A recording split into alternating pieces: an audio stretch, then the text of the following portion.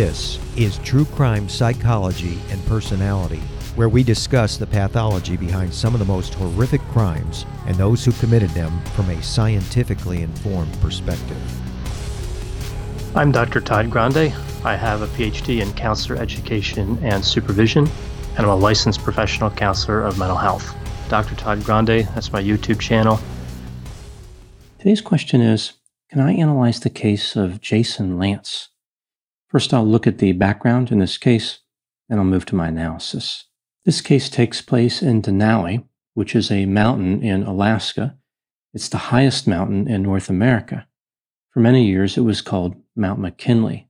The mountain, which is 20,310 feet above sea level, is a popular destination for mountaineers. In 2021, over 1,000 climbers attempted to reach the summit. To climb Denali, a person must make their way to Alaska. They have to fly into the area near the mountain, then make their way to the base camp of the mountain, which is at 7,200 feet. The trip from base camp to the summit and back typically takes somewhere between 17 and 21 days. The conditions on the mountain are brutal. There is snow and freezing rain. It is not unusual for the winds to be in excess of 70 miles an hour, and the temperature routinely drops to 30 below zero. In addition, if a person wants to climb the mountain, they have to pull 100 pounds of gear on a sled as they go, at least for 50 to 75% of the trip. About half of the climbers who attempt to reach the summit each year bail out before making it. Now moving to the background of the players involved in this case. Grant Wilson and Sarah Maynard attended high school together in Fairbanks, Alaska. They were both very physically active. They liked to climb mountains, and they were involved in cross-country skiing. Sarah moved to Montana and worked as a ski instructor, but she kept in touch with Grant, who stayed in Alaska and worked as a commercial fisherman. In 2020, Grant and Sarah decided that they were going to climb Denali. They made their way to the base camp in May of 2021.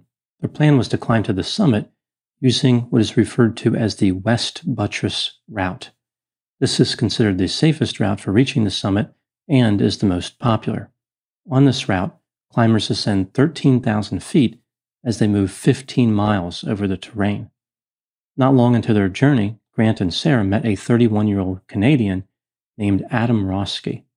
He was a VP of finance for a technology company in Vancouver. He had experience climbing mountains and engaging in other physically demanding outdoor activities. He had already climbed Mount Rainier, which has an elevation over 14,000 feet. Denali seemed like the next logical choice. Adam was also with a climbing partner. All four climbers reached a place called 14 Camp, which has an elevation of 14,200 feet. Everything above this point is referred to as the upper mountain, which is a much more dangerous area as far as the weather conditions. At this point, Adam's partner decided it was time to head back down the mountain. This is not an entirely unexpected outcome. If a climber is going to give up, this particular camp is often where that decision is made. I imagine a lot of people take a look at the upper mountain and all of a sudden wonder if they left something plugged in their house, like perhaps their coffee maker.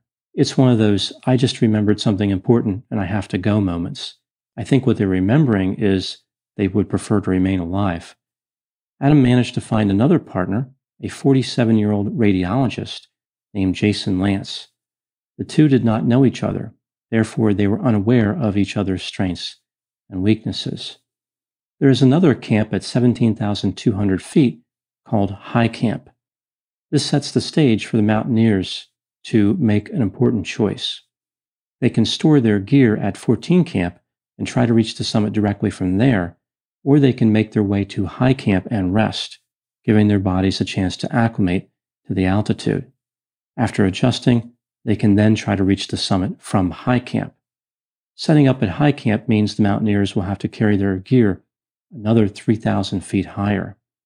The park rangers consider it reckless for inexperienced mountaineers to push directly to the summit from 14 Camp. Yet some inexperienced climbers still attempt to do this. All four climbers in this story, Grant, Sarah, Adam, and Jason, decided to climb directly to the summit from 14 Camp, Jason and Adam left after midnight on May 24, 2021. Grant and Sarah were about 2 hours behind them. All 4 climbers found themselves at high camp together. By this point, Adam was not in good shape. He was dehydrated and exhausted. In addition, his intestines were making frequent visits to the complaint department, so to speak. All 4 climbers pressed on after resting for a short time. Not long after passing 18,200 feet, Jason suggested that Sarah and Adam give up and head back down the mountain. He and Grant could become a team and continue for the summit. Grant and Sarah were offended because Jason was not from Alaska, but he thought he knew the mountain better than they did.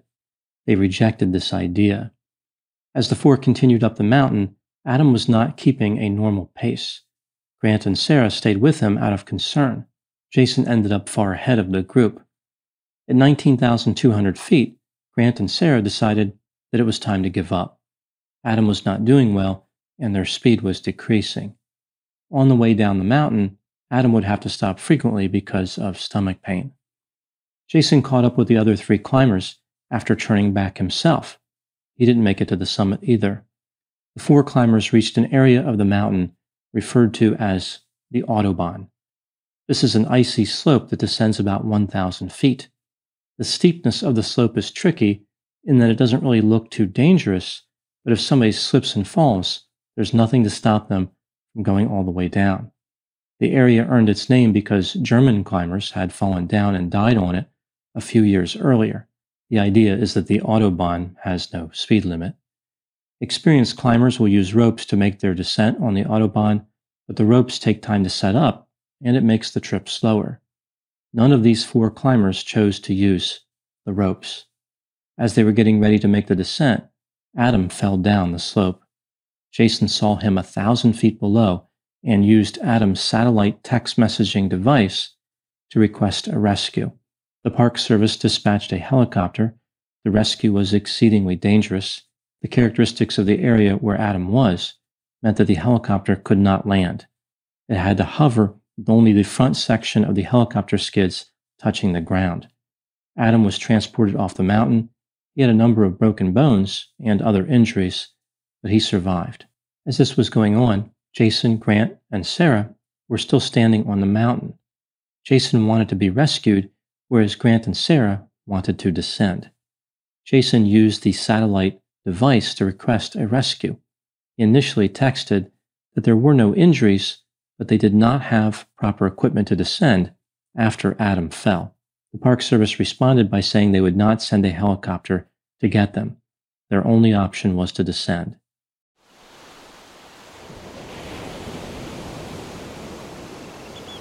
Did you guys hear about that couple that went on vacation and one spouse murdered the other? In fact, the entire vacation was planned just so that they could make the murder look like an accident. So like a slaycation. Oh boy, sounds like a fun new true crime podcast to me. On every episode of Slaycation, we'll examine true cases of people who were killed while on vacation. Was it murder? Or just a horrible accident? That's up to you and the law to decide. But either way, if you leave for your vacation in the plane and come home under the plane, you've definitely gone on a slaycation. Join us every week for a fascinating new episode. 911, what's your emergency? But make sure to pack your body bags. Because getting away can be murder. This is Slaycation.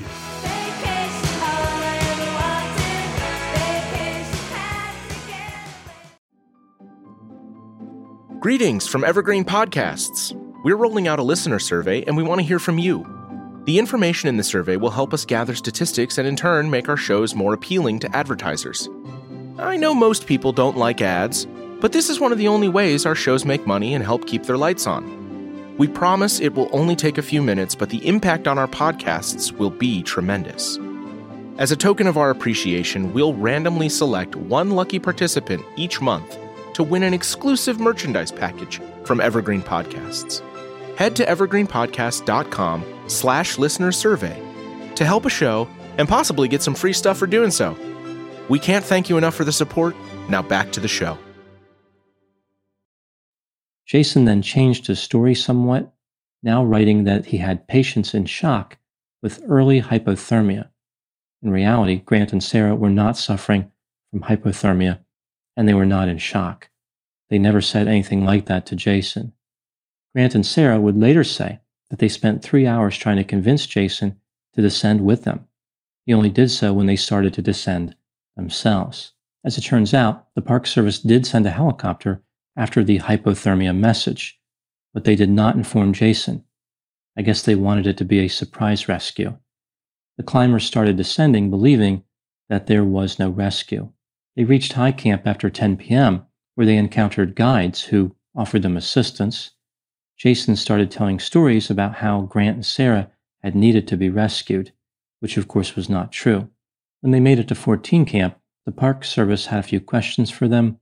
They were curious as to why Jason called for a rescue when Grant and Sarah were fine. Jason said that he did not need to be lectured on hypothermia. He could recognize the signs of hypothermia before Grant and Sarah could. The Park Service requested that Jason turn over Adam's satellite communication device, but Jason refused after being asked twice. He only turned it over several minutes after being asked for a third time. Jason allegedly delayed so he could delete some of the messages from the device. One deleted message featured Jason requesting a rescue from a different agency for different reasons than he supplied to the National Park Service. In November of 2021, Jason was charged with interfering with a rescue operation, violating a lawful order, and making a false report. These are all misdemeanors. He was offered a plea bargain. He pleaded guilty to violating a lawful order, and the other 2 charges were dropped. This charge was for not handing over the satellite communication device promptly. Jason was banned from Denali for 5 years and ordered to pay $10,000. Despite pleading guilty, Jason continued to deny any wrongdoing. He claimed that he only pushed ahead on the ascent to flag down another team for help. He had no intention of reaching the top of the mountain himself. After Adam fell, he was emotionally traumatized along with Grant and Sarah. Jason compared his feelings to what he experienced during his time in Afghanistan when he was in the military. He claimed that his concerns about hypothermia were not fabricated, and he didn't hand over the satellite communication device quickly because he needed it for the rest of the descent, and he didn't think it was an official request. Now moving to my analysis. Was Jason Lance actually guilty of the offenses he was charged with, or was the government overzealous in prosecuting someone who just experienced a traumatic event? Let's take a look at the evidence both for and against the idea that Jason was guilty, starting with the inculpatory evidence. Jason was incorrect about the hypothermia and the shock. There was no medical emergency. Jason transmitted messages from the satellite communication device. Those messages were deleted by someone. Maybe the abominable snowman did it, but of course this is ridiculous. His fingers are way too large for those little keys. It is reasonable to believe that Jason deleted the messages. The Park Service employee was a law enforcement officer and told Jason that if he deleted messages, he could face legal consequences. This really undermines the claim that Jason did not realize it was an official request. In addition, the satellite device actually belonged to Adam. It was not Jason's property. Now moving to the exculpatory evidence. Jason may have deleted the messages due to embarrassment, not to avoid prosecution or to interfere with a rescue operation. Jason rendered the wrong opinion about hypothermia and shock, but he was qualified to render an opinion on those topics. Having the wrong opinion isn't necessarily a crime. As far as interfering with a rescue, Adam was already rescued by the time the Park Service asked for the satellite device from Jason. Jason witnessed Adam fall off of a mountain right before he allegedly committed these crimes. This would qualify as a traumatic experience, which could have distorted his judgment. When weighing the evidence, do I think that Jason was guilty? I think he was guilty of violating a lawful order, but not guilty of the other offenses. The Park Service employee had the authority to request Adam's property. Jason had just been through a traumatic experience and was almost certainly fearful for his life at some point, but that is not a valid excuse for deleting the messages. Moving to the next section, what do I think happened in this case? This is just a theory, my opinion. I think that all 4 of these climbers were overconfident and not experienced enough to climb Denali. None of them actually made it to the summit. Adam appeared to be the least prepared for the trip. He was responsible for putting himself in a bad situation. When climbing a mountain, each person has to be responsible for themselves. If something goes wrong and someone else can be of assistance, that's a bonus. It's not something that people should count on. The Park Service even says that rescue is not guaranteed. All 4 mountaineers were irresponsible and took unnecessary risks, like not using a rope to descend the Autobahn. Jason appears to have believed he was entitled to be rescued.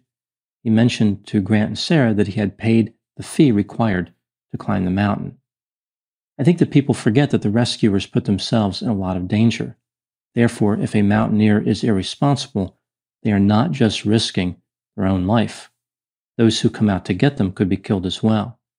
An individual has the right to believe that their own life is expendable, but it is narcissistic to assume that the rescuers are more than happy to die to save people who put themselves in a bad situation.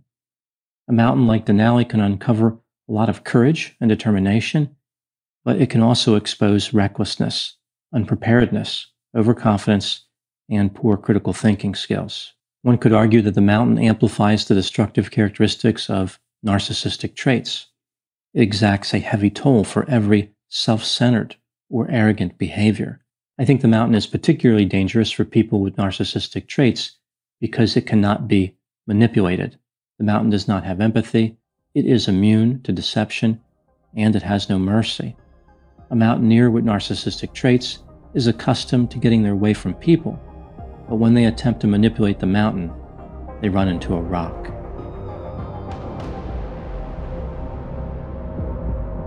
This has been True Crime Psychology and Personality from Ars Longa Media. This content is for educational and entertainment purposes only. Ars Longa, Vita Brevis.